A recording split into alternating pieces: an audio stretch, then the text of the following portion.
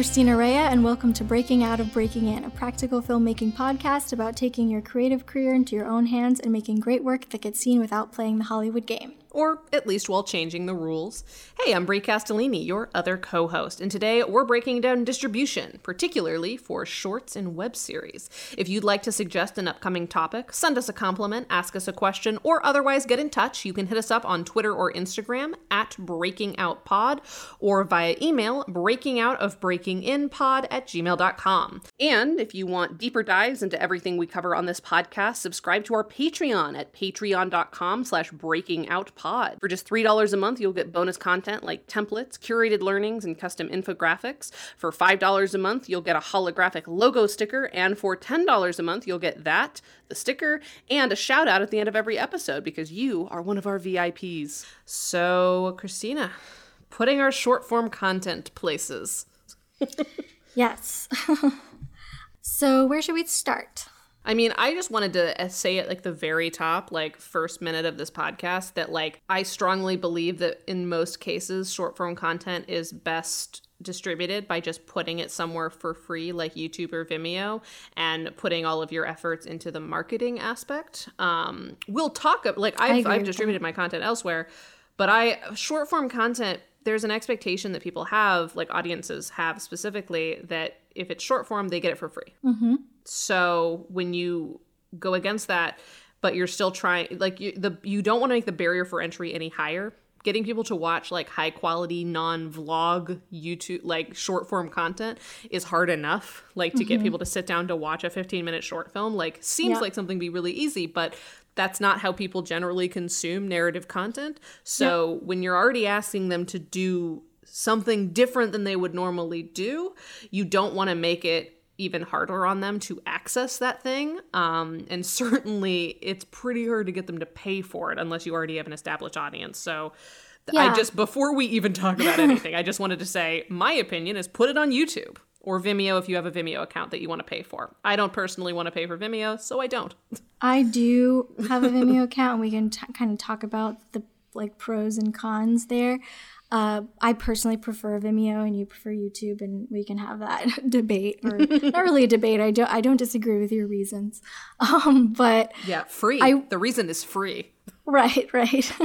I will say up front that, so we're going to do an episode at some point about feature distribution in some way. But if you think about people's viewing habits when it comes to features, you know, they're probably subscribed to at least 5 platforms that they're paying for monthly that they go to find movies to watch, because they generally don't want to go pay for an individual title when they're already paying, you know, $12 a month for hundreds or thousands of titles. So even just on the feature side, it's already a barrier to entry to get people to pay to watch your movie if they're not already paying for the service it's on.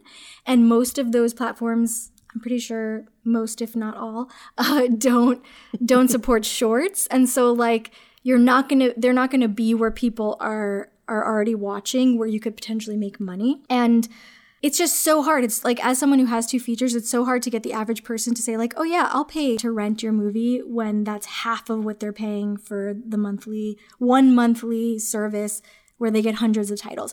So anyway, all of that is to say that if it's that hard for a feature, like, you know, a 90-minute film, it's nearly impossible to get anyone to pay for a short. So like any kind of TVOD, like transactional one-time payment to watch your short type of service is just like out the window. And then if you think about SVOD, all the streaming platforms, it's very unlikely that someone is going to sign up for another streaming platform that doesn't have any content that like has water cooler quality to it, where like everyone they know is talking about it. It's very unlikely that they're going to sign up because they already have, you know, 5 to 10 subscriptions that they're paying for. So yeah, it's just like so hard to monetize shorts.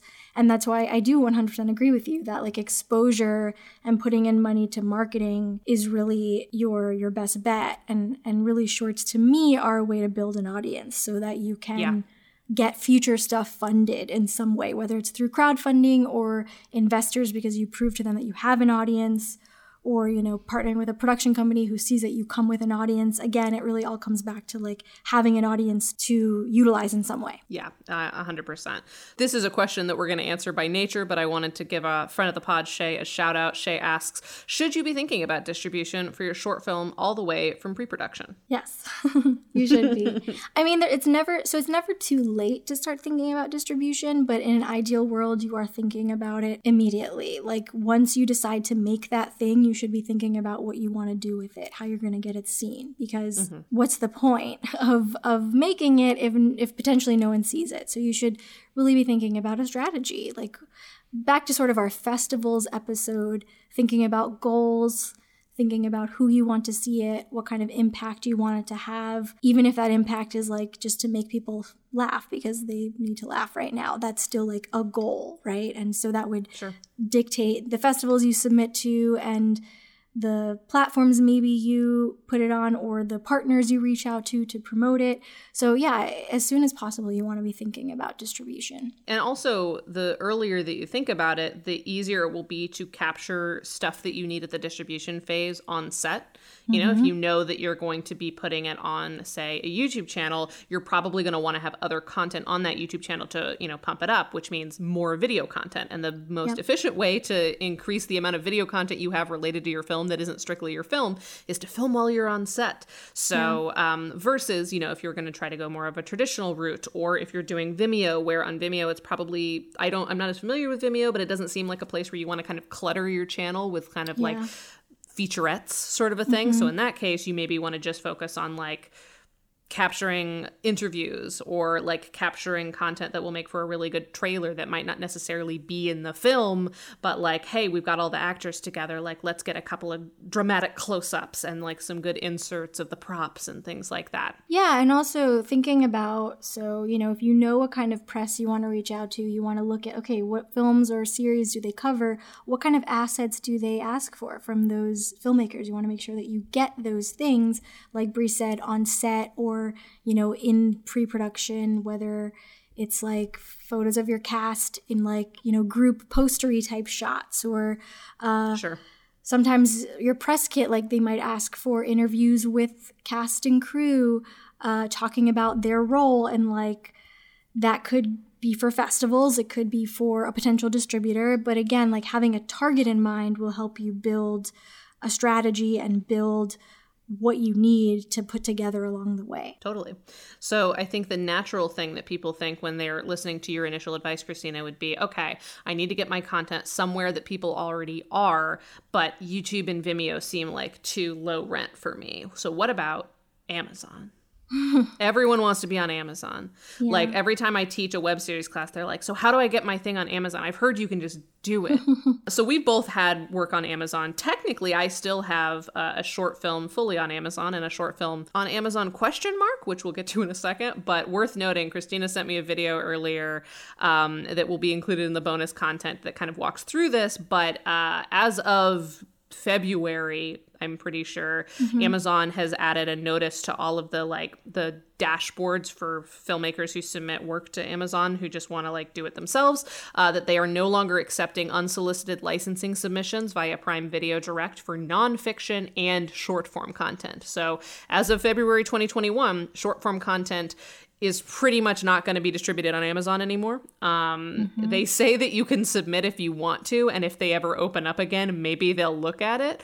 But it sounds like they're going a more curatorial way. And even beyond that, even though they're not taking nonfiction and they're not taking short form at all, even within narrative features, they said that they're going to be much more selective, because previously you could just upload it, and as long as it wasn't, you know, porn basically, and you met the deliverable standards of like your poster and stuff like that, you basically got approved and it was on.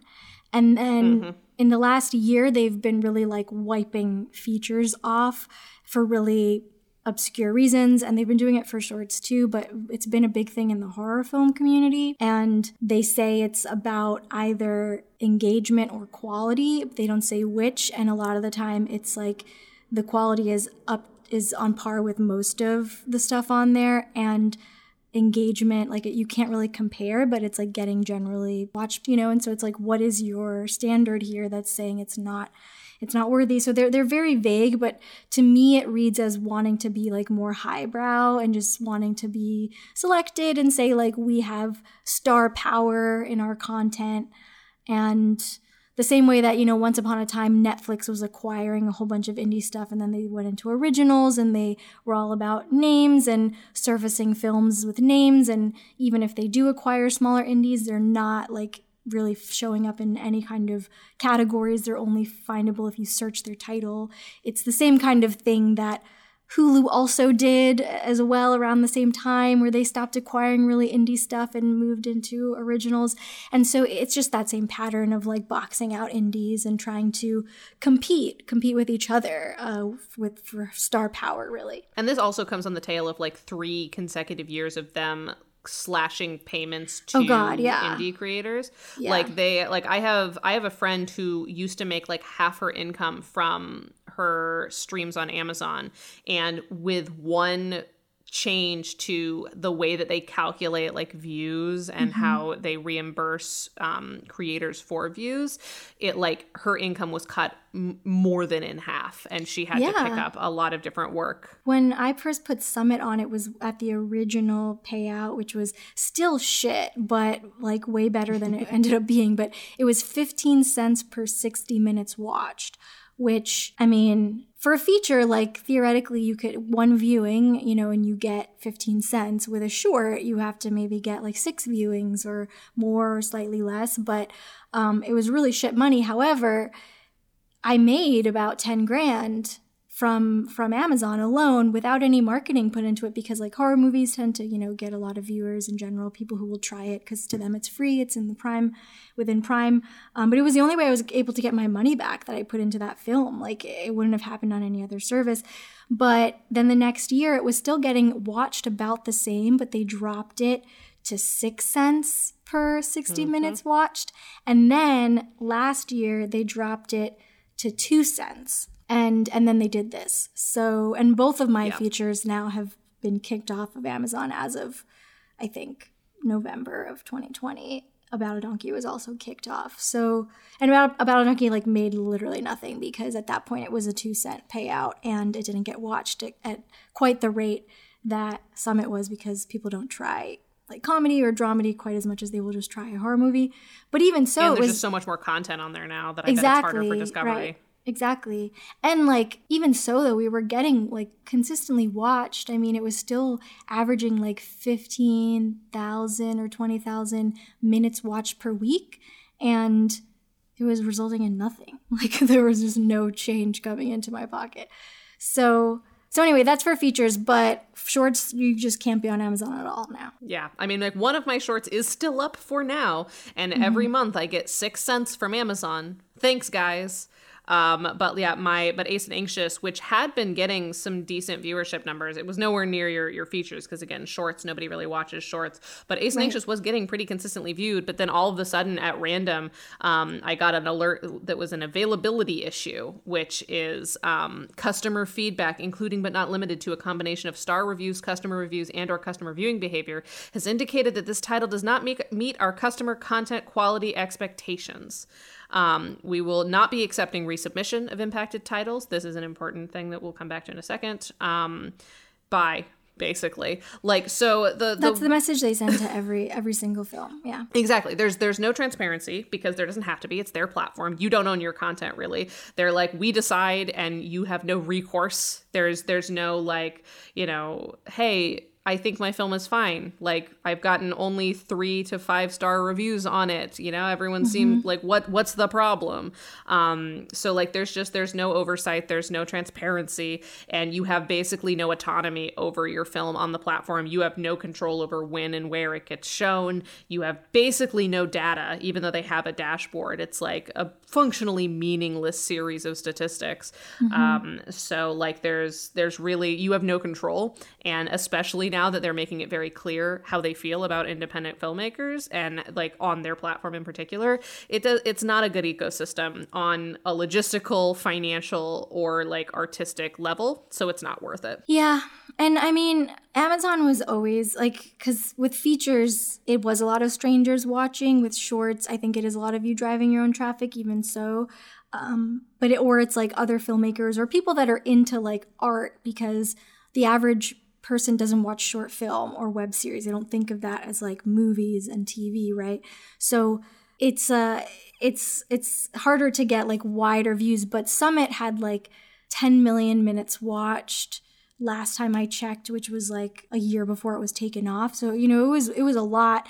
And Amazon, like IMDb, is just kind of like a cesspool of, you know, haters and trolls.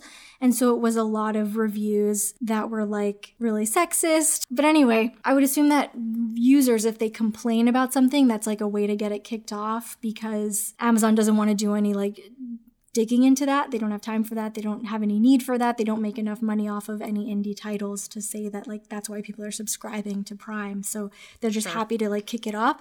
But I think also it's clearly them just like not giving a shit, because Summit was up on Amazon for 2 years of like people, some people said really nice things. We got really great reviews from strangers, but it was a lot of like assholes, and it was up that whole time. And About a Donkey also got kicked off, and that we didn't get any like hateful reviews or comments. And so it's hard to really say like what it is that triggers it. But I do think it's probably someone complaining and then like deciding that they're just going to take it off to not deal with it.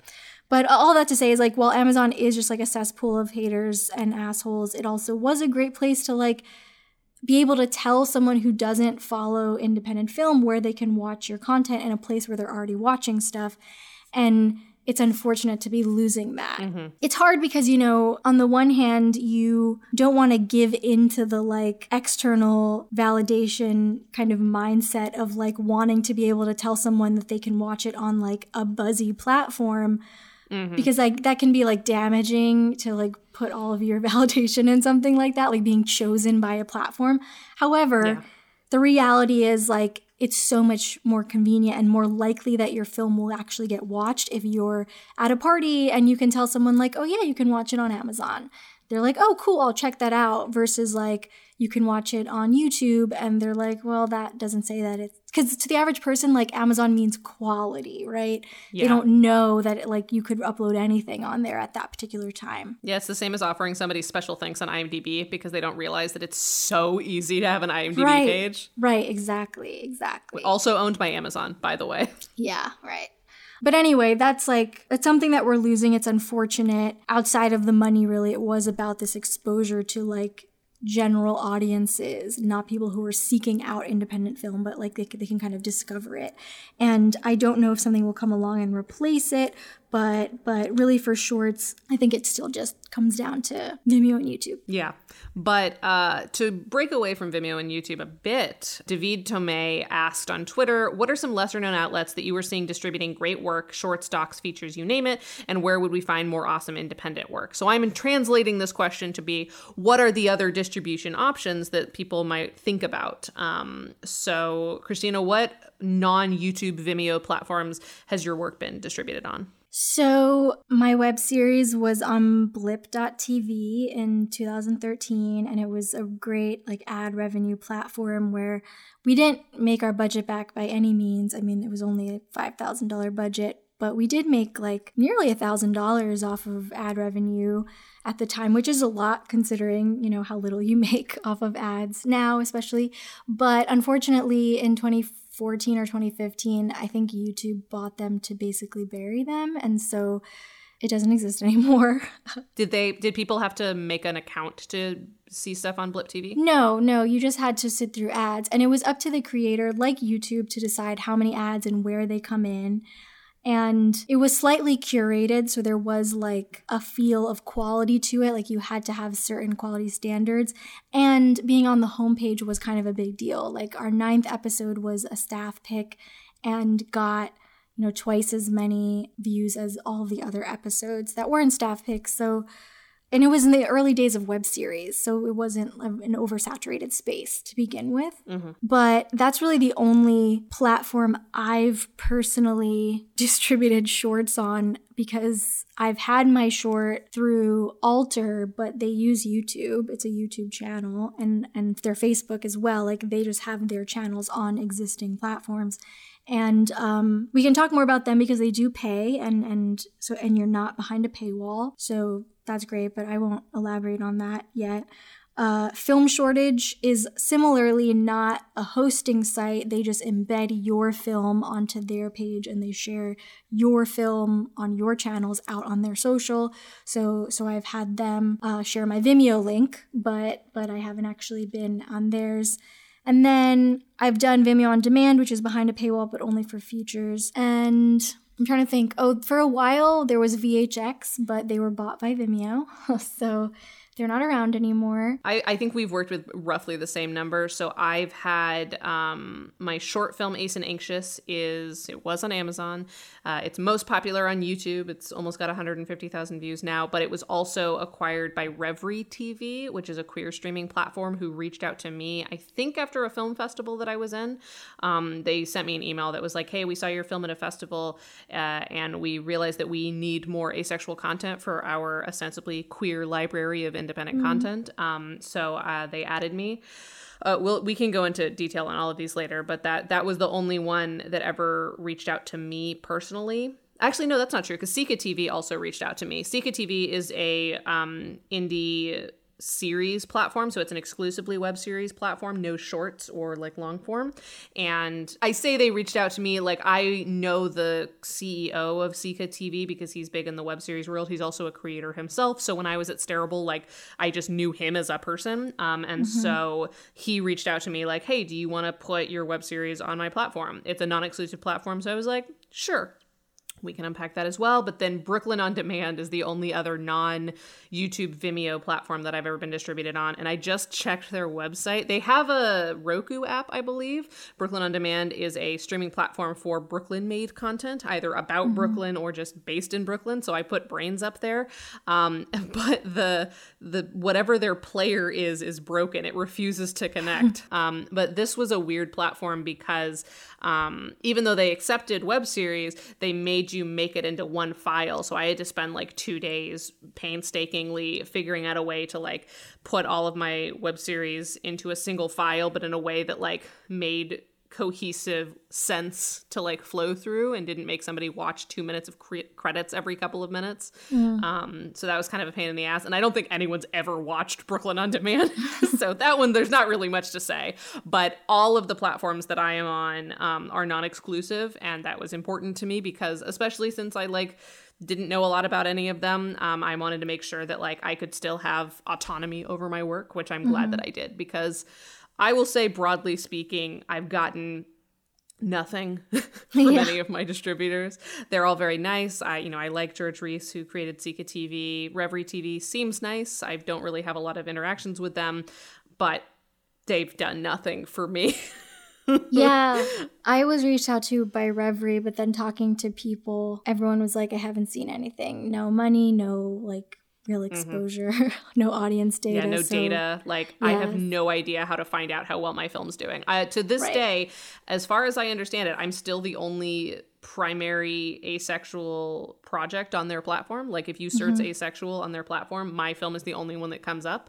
So it seems like they really are hurting for my content. But even so, they never promote it. Right. The thing is about these platforms is that, like I said earlier, it's so hard to get people to pay for a new platform. And so what they're really like doing is using your content to try and prove to people that there's a library that they can't get anywhere else, and to get them to subscribe. But I think then they like get more out of it than you do, because if no one actually watches your thing, then you're not getting any of that pie of the subscriber pool, right? And so I agree that like as long as it's non-exclusive, it's probably worth it. But I also think that, I don't know, like I'm personally very weary of just like letting my film be used by a platform to build an audience when I don't really like fundamentally believe in what the platform is doing, or I don't feel like they're doing right by the filmmakers, or, you know, they're just like not even helping to promote. So it's like, what's the point? Yeah, no, I agree. There are endless streaming platforms. There are so many, and a lot of like identity-based ones. I can't speak to all of them, but there are a lot, and it just feels like how could you possibly get enough subscribers for anyone to make money and for your business to be sustainable when it's like the big ones are competing with each other for subscribers even, and they've got like star power in their content. And so a lot of this will come back to YouTube and Vimeo really being what we believe in terms of getting your film or series watched. But I will say that there are a couple of like businesses or entities that will take on films for their channel in non-exclusive ways and actually pay some sort of fee, and those are worth exploring. So Alter and Dust, I have a short on Alter, The Gaze. Dust is their sci-fi companion. Alter is for horror. Dust is for sci-fi. They're both owned by Gunpowder and Sky. And they have money behind them because they put out a new film like a week, basically, if not more often than that. And they also make features and stuff. And they have a flat $500 that they pay to filmmakers for their film. And it's non-exclusive. So you can put it on your own channels, you can put it elsewhere. And what's great is that it's not behind a paywall, so there's no barrier of entry for people if you just want to tell them to watch it on Alter or watch it on Dust. And their films get a lot of exposure because they've built a really big audience of specifically genre fans. And the average film in the first like 24 hours gets at least 30,000 plays. Well, it's because they're treating YouTube like YouTube is meant to be treated. Alter and Dust are doing what filmmakers really can't do independently on these platforms, specifically YouTube, because YouTube's algorithm celebrates and rewards consistency, which most filmmakers can't keep up with. You can't make a great short film every week. So what they've done is taken like the problem of short filmmakers who like can't build up momentum with their individual channels and consolidated them. So like people who subscribe aren't necessarily like fans of indie content or fans, you know, they're just fans of horror work, high quality curated horror work, and they're fans of YouTube channels where they get to watch fun stuff. And so when they subscribe, they're subscribing to a YouTube channel. They're not necessarily subscribing to like, I want to see cool new independent content. Like they don't think about it like that. They just think of it like, this is the horror YouTube channel I subscribe to. And I think that's really smart. Yep. Agreed. So, I mean, it's been working, and my film as of now, The Gaze, I think, I don't know if it's hit 100,000. It was released in August of 2020. We're recording this in February of 2021. I know that it hit 75 after the first month. So I assume it's there. Huge. Yeah, I just haven't checked because also the comments, I mean, it's been really, like, it was really fun in the first 48 hours to read all the comments and, like, all the supportive stuff, and then also people that were being, like, nitpicky and trolly, though I will say they monitor their comments, Alter, like, they are really good about that. They take down things that are, like, really offensive or just really horrific. But even though, like, constructive criticism I really enjoyed reading, but I had to just like stop. And I was like, I can't keep looking because it'll become obsessive. And I already check enough things obsessively. So I don't need to add that to the list. So what is Alter and Dust's business strategy, do you think? Because like I can see the benefit on our end as filmmakers, but like what are they getting out of that? Like are they low-key sort of like piloting new creators they want to work with for longer form stuff? Like are they intending to acquire? From what I've heard, they are definitely looking to acquire content for series and features. And so it is to have just like connections to all of the up and coming genre directors, to see the work that's out there, to build an audience who will watch their longer form stuff that's behind paywalls. And they do put ads on their exclusives, I believe. So they do have an exclusive contract, which I believe pays $1,000. And those are a select few. So there's no ads on the non-exclusive films. So they're not even making money off of like a film that gets, 50,000 views, 75,000 views. I think that's another thing why they're subscribers like them because they're not sitting through ads constantly. However, every so often there will be an ad or a few ads on one that they have acquired as an exclusive, and so they've put more marketing into that one to boost its views. And so like because of the momentum of their channel as a whole, they get a nice chunk of change off of that one film that they do every so often. Got it. So that's part of their like on YouTube strategy, but I also know they are looking to get a following for like a bigger brand, a kind of like a Blumhouse sort of a situation, right? Like to have sort of people that know their releases and follow them and pay for them. The head of programming is a woman, which is like really cool for the horror space. It's not common. Sophie is her name, so just to shout that out.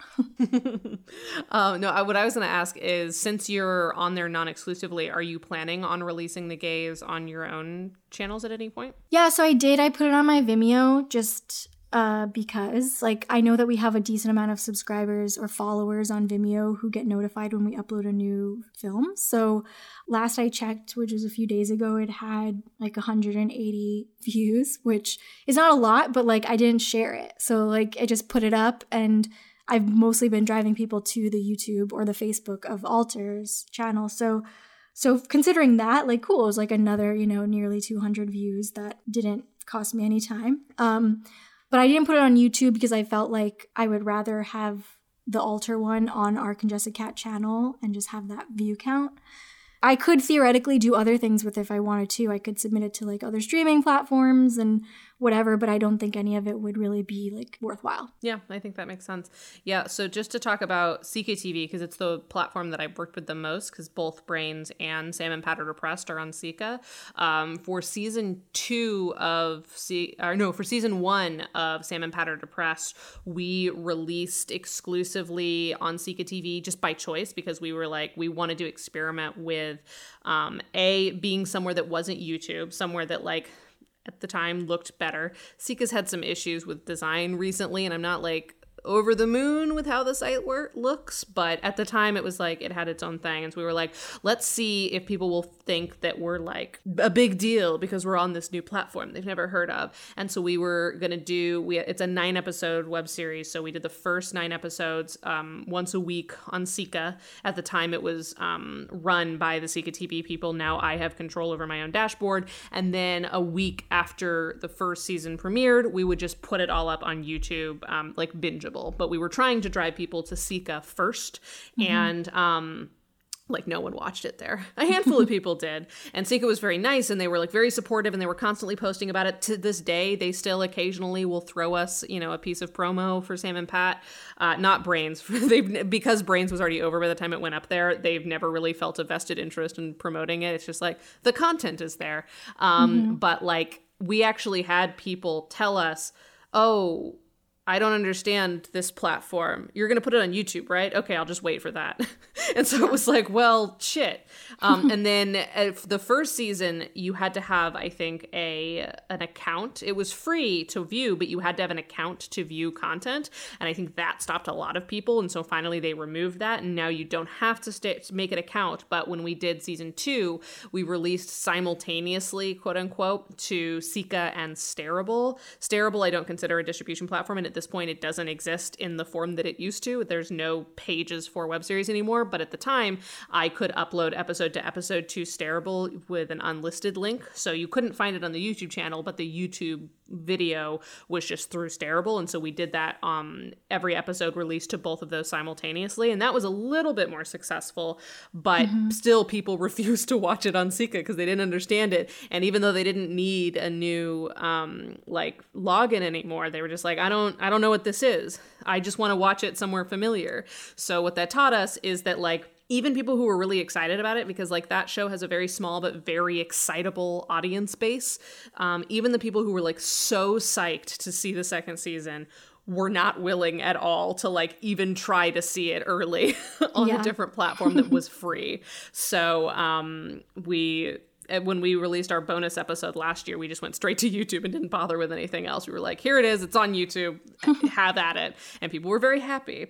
I think that the central problem is that like most small distributors, even the ones that have great content, like I think Sika TV has a lot of great content on it. I think Reverie TV has a lot of great content on it. If they don't already have a pre-existing base, it's really hard to get people to join a brand new platform. Because like Christina was saying, people already have at least 5 platforms that they pay for. That's already too many places to check for new content. So why in God's name would anybody subscribe to a web series platform to watch new indie web series? Like, I have Netflix.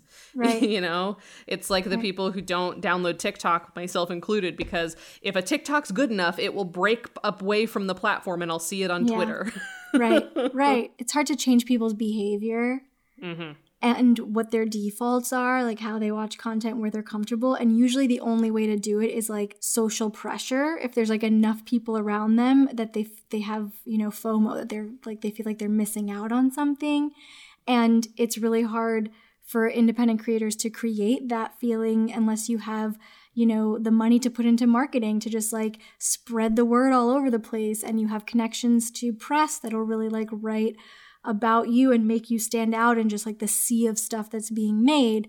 And that's why, like everything, it always kind of comes back to the creators that have pre-existing access and have, you know, money are always going to have a step up and are always going to have it a little bit easier. But even within that, it's so hard because there's just so much content. Like everyone has an endless list on every platform that they subscribe to, right? And so you really have to be like giving people something they're really not getting that they really want in order to really reach them through all the noise and over all the stuff that they've already been waiting to watch. And that is to say that why I think like audience first and really thinking about who your core audience is the key to distribution across any kind of type of filmmaking, whether it's short series or features. It is all about knowing who your core audience is, how to reach them, what their behaviors are, which is a lot of the stuff we talked about when we talked about crowdfunding and when we talked about marketing. Yeah, and I think filmmakers aren't wrong that sometimes people turn their nose up at a film that's on Vimeo or YouTube, but they're also not right that, okay, well, I just need to be somewhere that isn't that, because if somewhere that isn't that is too unfamiliar and there's not as simple of just like you send them a web page and they can click play immediately, you know, then they'll hate that even more. Like I will take like a turned up nose but ease of entry over, you know, the opposite any day. Right. And you can always have the best of both worlds if you can get yourself some press. And it doesn't have to be like big press, but it has to just be press that feels curated. So like someone with taste that an audience respects. It doesn't have to be a small audience, just that they have an audience and people trust their taste and they feature your film. And it could be an embed of your Vimeo or YouTube, but it has this like curation to it that makes it not be so like, oh, just anything can be on there. Yeah, like when Ace and Anxious quote unquote premiered, it was at an online festival called the St. Louis Online Film Festival, something like that. Couldn't tell you what I got out of the festival, but it was an online premiere and they just embedded the films that were selected on their webpage. And so that just sort of became our premiere. And after that, I just left the film up. And that did create a little bit of momentum for like audiences who weren't as familiar with me. That's when we got our first big bump for Ace and Anxious, is we were premiering at a film festival and we were in a film with an asexual lead character, which is extremely uncommon. And so the kind of 1-2 punch of like, oh, finally representation, and oh, and apparently it's even good because it's going to a film festival, like that worked in our favor, even though it was just an embed of our YouTube link. That's great though. I will say, you know, kind of going back to our festival episode a little bit and all the festivals going online during COVID, the one thing that I feel like was frustrating is that it eats into my release and like the view count that I have on my films. And so when I took the IndieWorks Best of Fest online, because we had to do that, it was in April, we didn't decide to stay online past that because I didn't feel like it would accomplish the goals of IndieWorks, but I wanted to finish the season out. The one thing I did was ask the filmmakers to give me the film on their Vimeos, even if it was private, for the time being, just make it public in an embed so that they would get the hits. So like it wouldn't be our hits, but at least it would be like benefiting them in the long run when they do make it public. I appreciate that, like for in terms of any kind of online festival, though I know it's hard when you're trying to protect against like with geo-blocking and against, you know, pirating and whatnot. Which is less common in shorts. Exactly. Yeah. So I think that the big thing that hopefully you've already taken away from this all is that like having a distributor can feel nice, but if they can't do something for you that you couldn't do yourself, and that's aside from like be somewhere that's not YouTube. Like if they are not providing you with something that you could not do solo, then there's definitely no reason to sign an exclusive contract with them. But even a non-exclusive one might just be sort of a waste of time. Like, you know, it's the same with like, sure, you could apply to this film festival that costs $5 that you'll get a laurel out of, but like, is that getting you anything? Like, right. Just because you can do it doesn't mean you should. Yeah, absolutely. And I would also say, like, for festivals, you know, if they have a big following and if you feel confident that they would plug your film once it's available online later on as like an alum, then it might be worth it. But like that's something that, again, you would want to kind of do your research on and make sure it's going to pay off in the long run. Yeah, and we go through like the big like 4 things you need to think about if you want to sign with a distributor at all in our Lunch and Learn that we mentioned. So definitely go check that out in the Seed and Spark YouTube channel and in the bonus content that we'll be releasing next week. Yeah. Because we don't need to go through all that again. We have a very concrete section of that workshop that's just, these are things to think about. But like the high level thesis of that whole hour-long video was, if you can do it yourself, don't let somebody else have your content. Basically, yeah.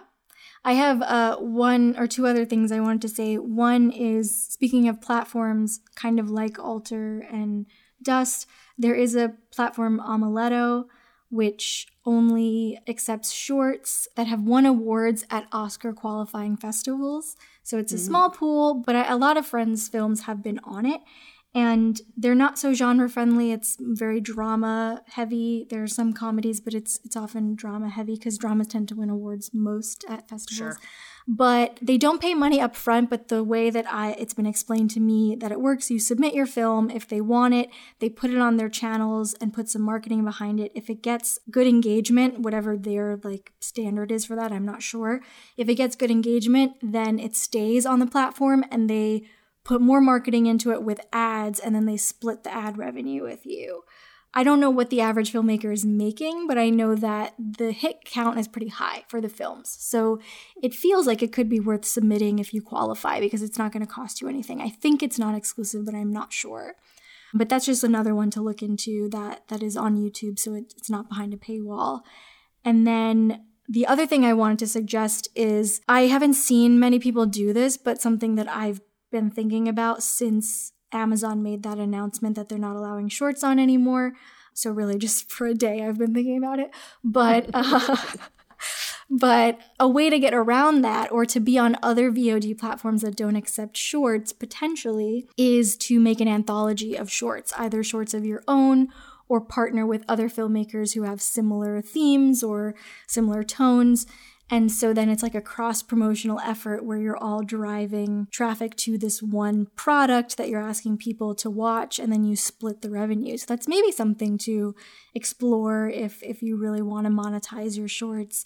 And theoretically, you could have it as like a feature anthology on Amazon, but just a short to watch on Vimeo and YouTube. Yeah, and if you wanted to kind of consolidate it entirely, like making a playlist, making a collection, something like that, and having like a website that kind of consolidates all of it, like watch it as a feature, watch it as a web series of shorts, things like that. Yeah, that's smart. Yeah, I right before COVID happened, I was wanting to explore like doing shared screenings, like renting out a screening space with a bunch of people, and like for anyone who wanted to premiere something, like kind of consolidate your efforts so that everyone got more, you know, views and audience attendance out of it. But then things happened and now I'm moving.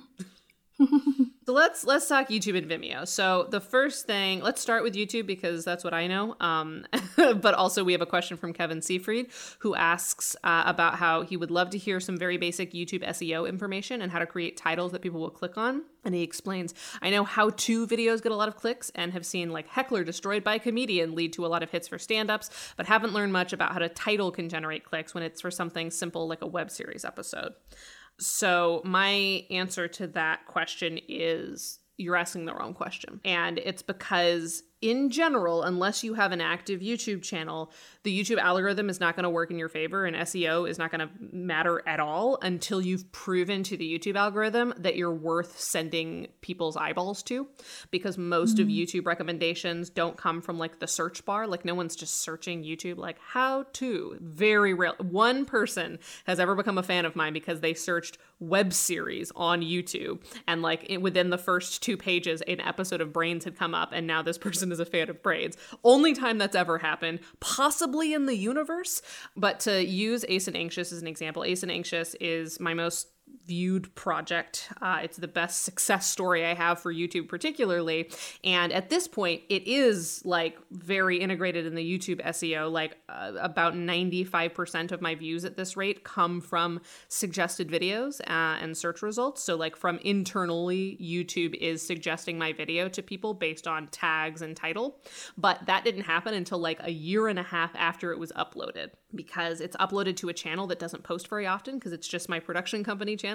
And like we've already talked about, I don't have the time to make Ace and Anxious quality content every single week.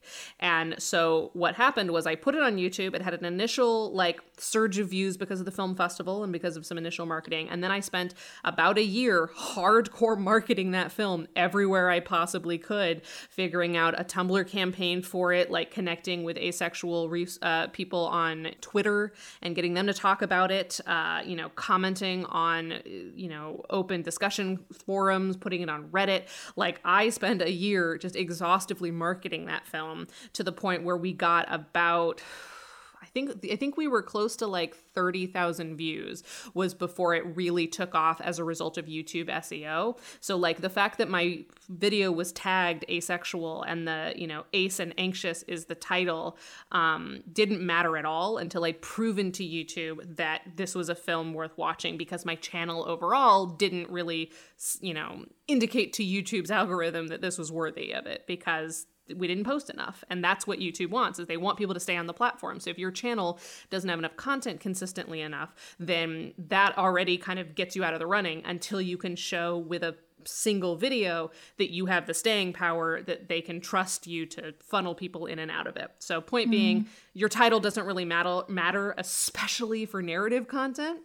What matters is your ability to market. And once you get like a certain threshold, and of course it's always very opaque in terms of like what the threshold is, but once you get to a certain point of success with a single piece of content, that's when looking at what search terms YouTube is kind of serving your film under will unlock like other options. So like I discovered that when people were searching for BoJack Horseman, people were finding my film, because BoJack Horseman is pretty much the only piece of media with an asexual character that's like canonically asexual and like a main character.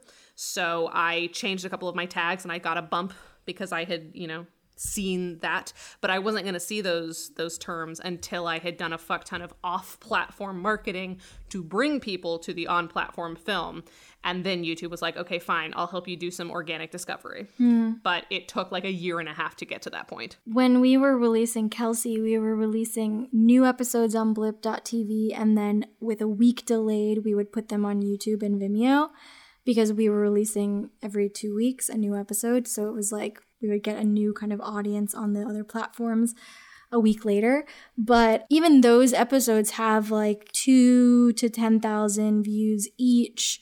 And we got like so much engagement. And then this was again in 2013, 2014. And so much has changed since then with YouTube. And like at a certain point we were able to monetize, but then that just completely disappeared.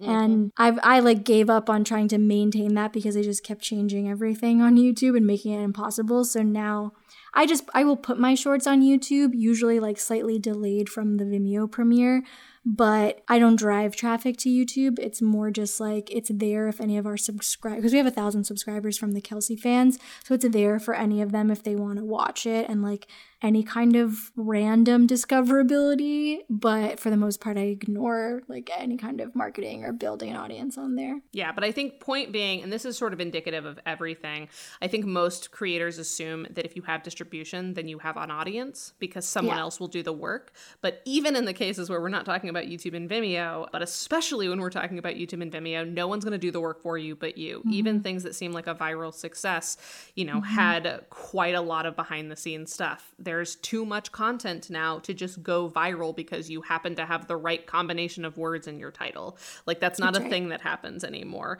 So it's better to find a platform that feels comfortable to you, that displays your content in the way that you want to display it, that is where you want to spend your time, and then focus your efforts on getting people to that, which is why we're like, don't put it on a platform where people don't understand and you have to like explain to them how to use it. Like, no. Yeah. Just give them a link, embed it on a website, whatever it is, and like focus on marketing, not on like the platform itself. But with that said, why do you prefer Vimeo, Christina? A few reasons. So part of it is aesthetic. I like the way Vimeo looks. Like it feels more polished and professional. And so for people who aren't filmmakers, who are general audiences, I think it's just like cleaner and nicer and feels fancier. And it doesn't, for people who aren't filmmakers and aren't like people who search YouTube a lot and, you know, check out, they're not like gamers, they're interested in higher brow like film. I think that there is an assumption that YouTube is for like more amateurish content, which is obviously not true, but there is that assumption. And I think that Vimeo feels more curated. I like that, though it's all like, you know, nonsense, of course, but because you can put anything on Vimeo as well. I like that it's going to be watched in the quality that my film actually is, though. That's a big one for me because YouTube often lowers the quality. So like the visual isn't the way I want it to be. Exactly. Things. Yeah. And that's frustrating. And then I really like the analytics. So you don't get this with the free version. You have to, I don't know if you get this with Plus even. Someone will have to fact check that. But I know at the pro level, which I do have because I have 2 films on demand, and to be on Vimeo on demand, you have to have a pro account, which costs $200 a year. You can dig into the analytics so I can see like where people are watching my film, what part of the world are they in, who, you know, where do I have an audience most? Because that helps with other decisions like festivals and maybe like theatrical type distribution down the line, but also how much of my film they're watching. Do I see a common pattern of people stopping at this point, like they've lost interest? Well, that's like, you know, good learnings, right? So I like that you can really kind of learn from audience engagement. If it is at the Plus level, that's great. That's $60 a year, but I'm not positive. I think it is. It might be like more in depth at Pro, but I do think you're at least able to look into the region and the amount watched at Plus. The big difference is how much space you have, upload space, which I wouldn't say is worth paying for the Pro because it's a terabyte, which, you know, you don't need that generally speaking. And I think Plus is just 5 gigs a week or a month. I'm not sure. But in any case, I don't even use either because I don't release films that often. But it's worth it for the on-demand because occasionally people do rent my movies and that's a nice thing to have. And yeah, so those are the main reasons why I prefer Vimeo. I also like the way that the back end for someone who has an account is, like the way that you can chat with people and DM your film to people, the way that you can kind of endlessly like subcategorize them into playlists and showcases and channels in and of it themselves. You can have like sub channels within your channel. I just like all that customization. Because I do have a production company where we have like a couple different directors within the production company, even though generally it's mostly my work, there's still some like different variation. Yeah. And so that's really, those are the reasons why I like Vimeo. But at the end of the day, it does cost money to get at least the analytics. And to upload. I can't upload Ace and Anxious anymore because I can't upload it for free because it's just too big of a file to be within. What is the cutoff? It's something, it's like, it's close because I used to have Ace and Ancient up there for free, but because one of the things I like about Vimeo is that you can swap out the file without having to change the underlying thing. You don't have to re-upload, which is huge. But at the point at which like I think they made a change in between when I initially uploaded it, which apparently there was like a missing bit of audio that I didn't catch at first. And then when I went in to try and fix it, I couldn't anymore because they had changed how much you were able to upload per like week or something. So I think I just deleted it.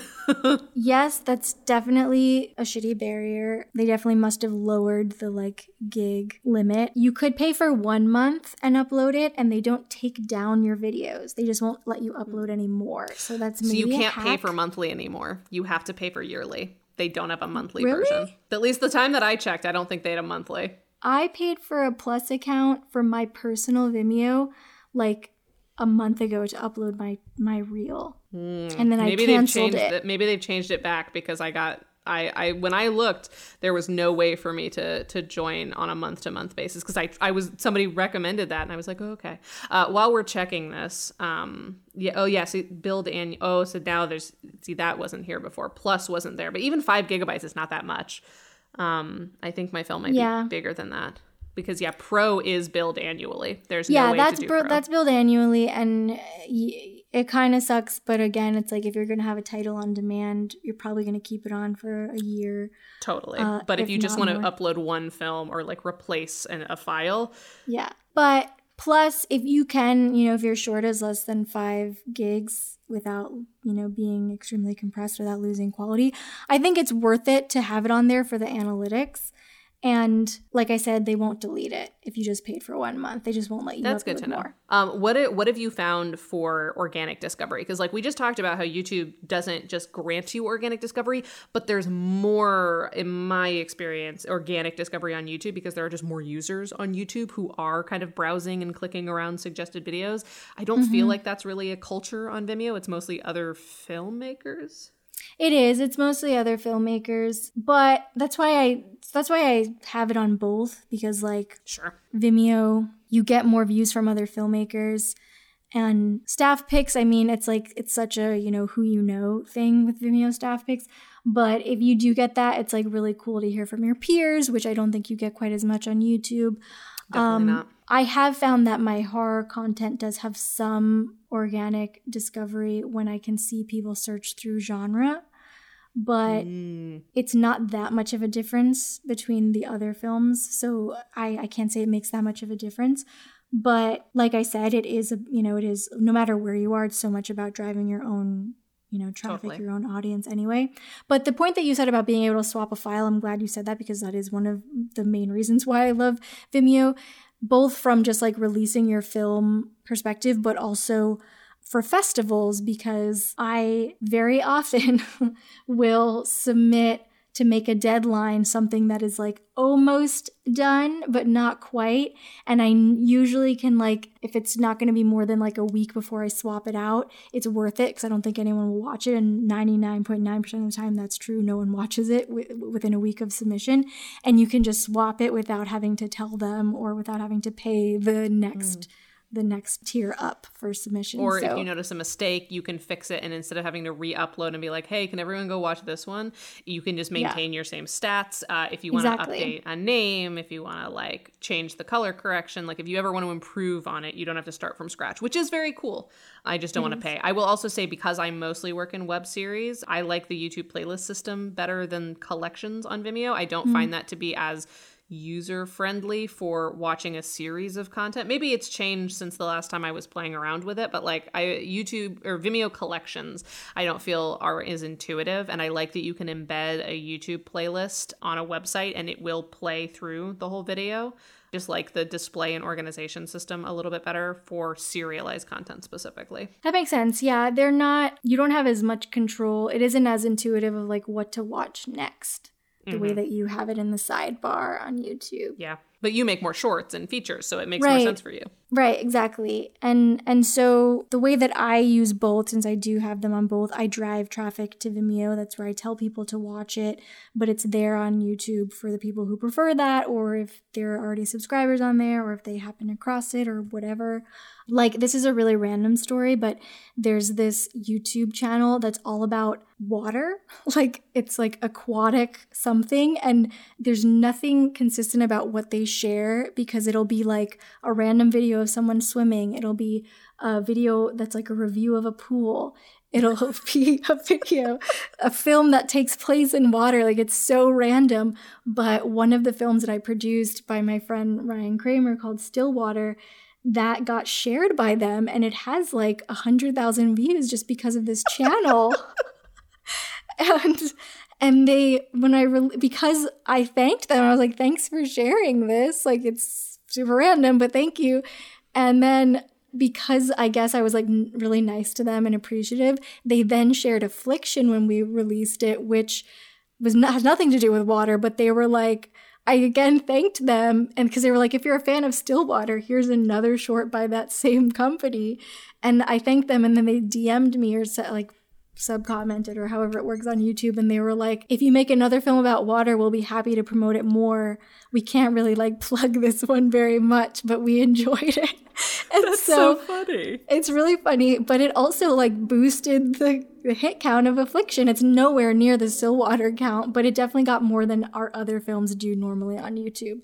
So that said, it made me start thinking about like finding really random YouTube channels that are about like super strange or obscure things that slightly connect to my films and seeing if they'll promote them, because that worked out really well for Stillwater.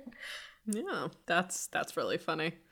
Yeah, also, the last thing I'll say about Vimeo, and you might have more updated knowledge of this, but I remember a couple of years ago, they started to deprioritize the streaming side of Vimeo and started to prioritize more of their business model on their like paid stock footage library. Yeah. And so that's definitely a pivot that the company as a whole has been making. So that might affect things moving forward. It might. They've also there's a bigger push to get creators hired in general. So like recent additions, you can say, like, turn on a button that says you're available for work. And if people click on that, you can tell them what you're available to be hired for.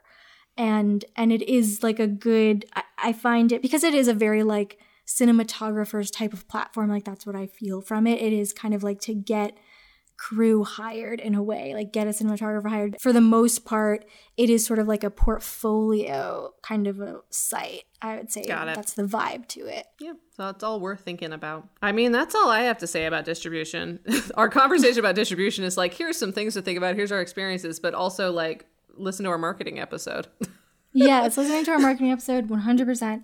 And also, our Fests episode, because they're like all the same thing. Right. They all tie together. I mean, it's kind of like the directing episode. It's like a lot of what we've already talked about was directing, you know? And so, yeah, I think listen to that. And also our Lunch and Learn goes into more detail about specifically working with distributors and like what to look out for. But I'm sure we'll come back to this kind of information. Oh, almost certainly.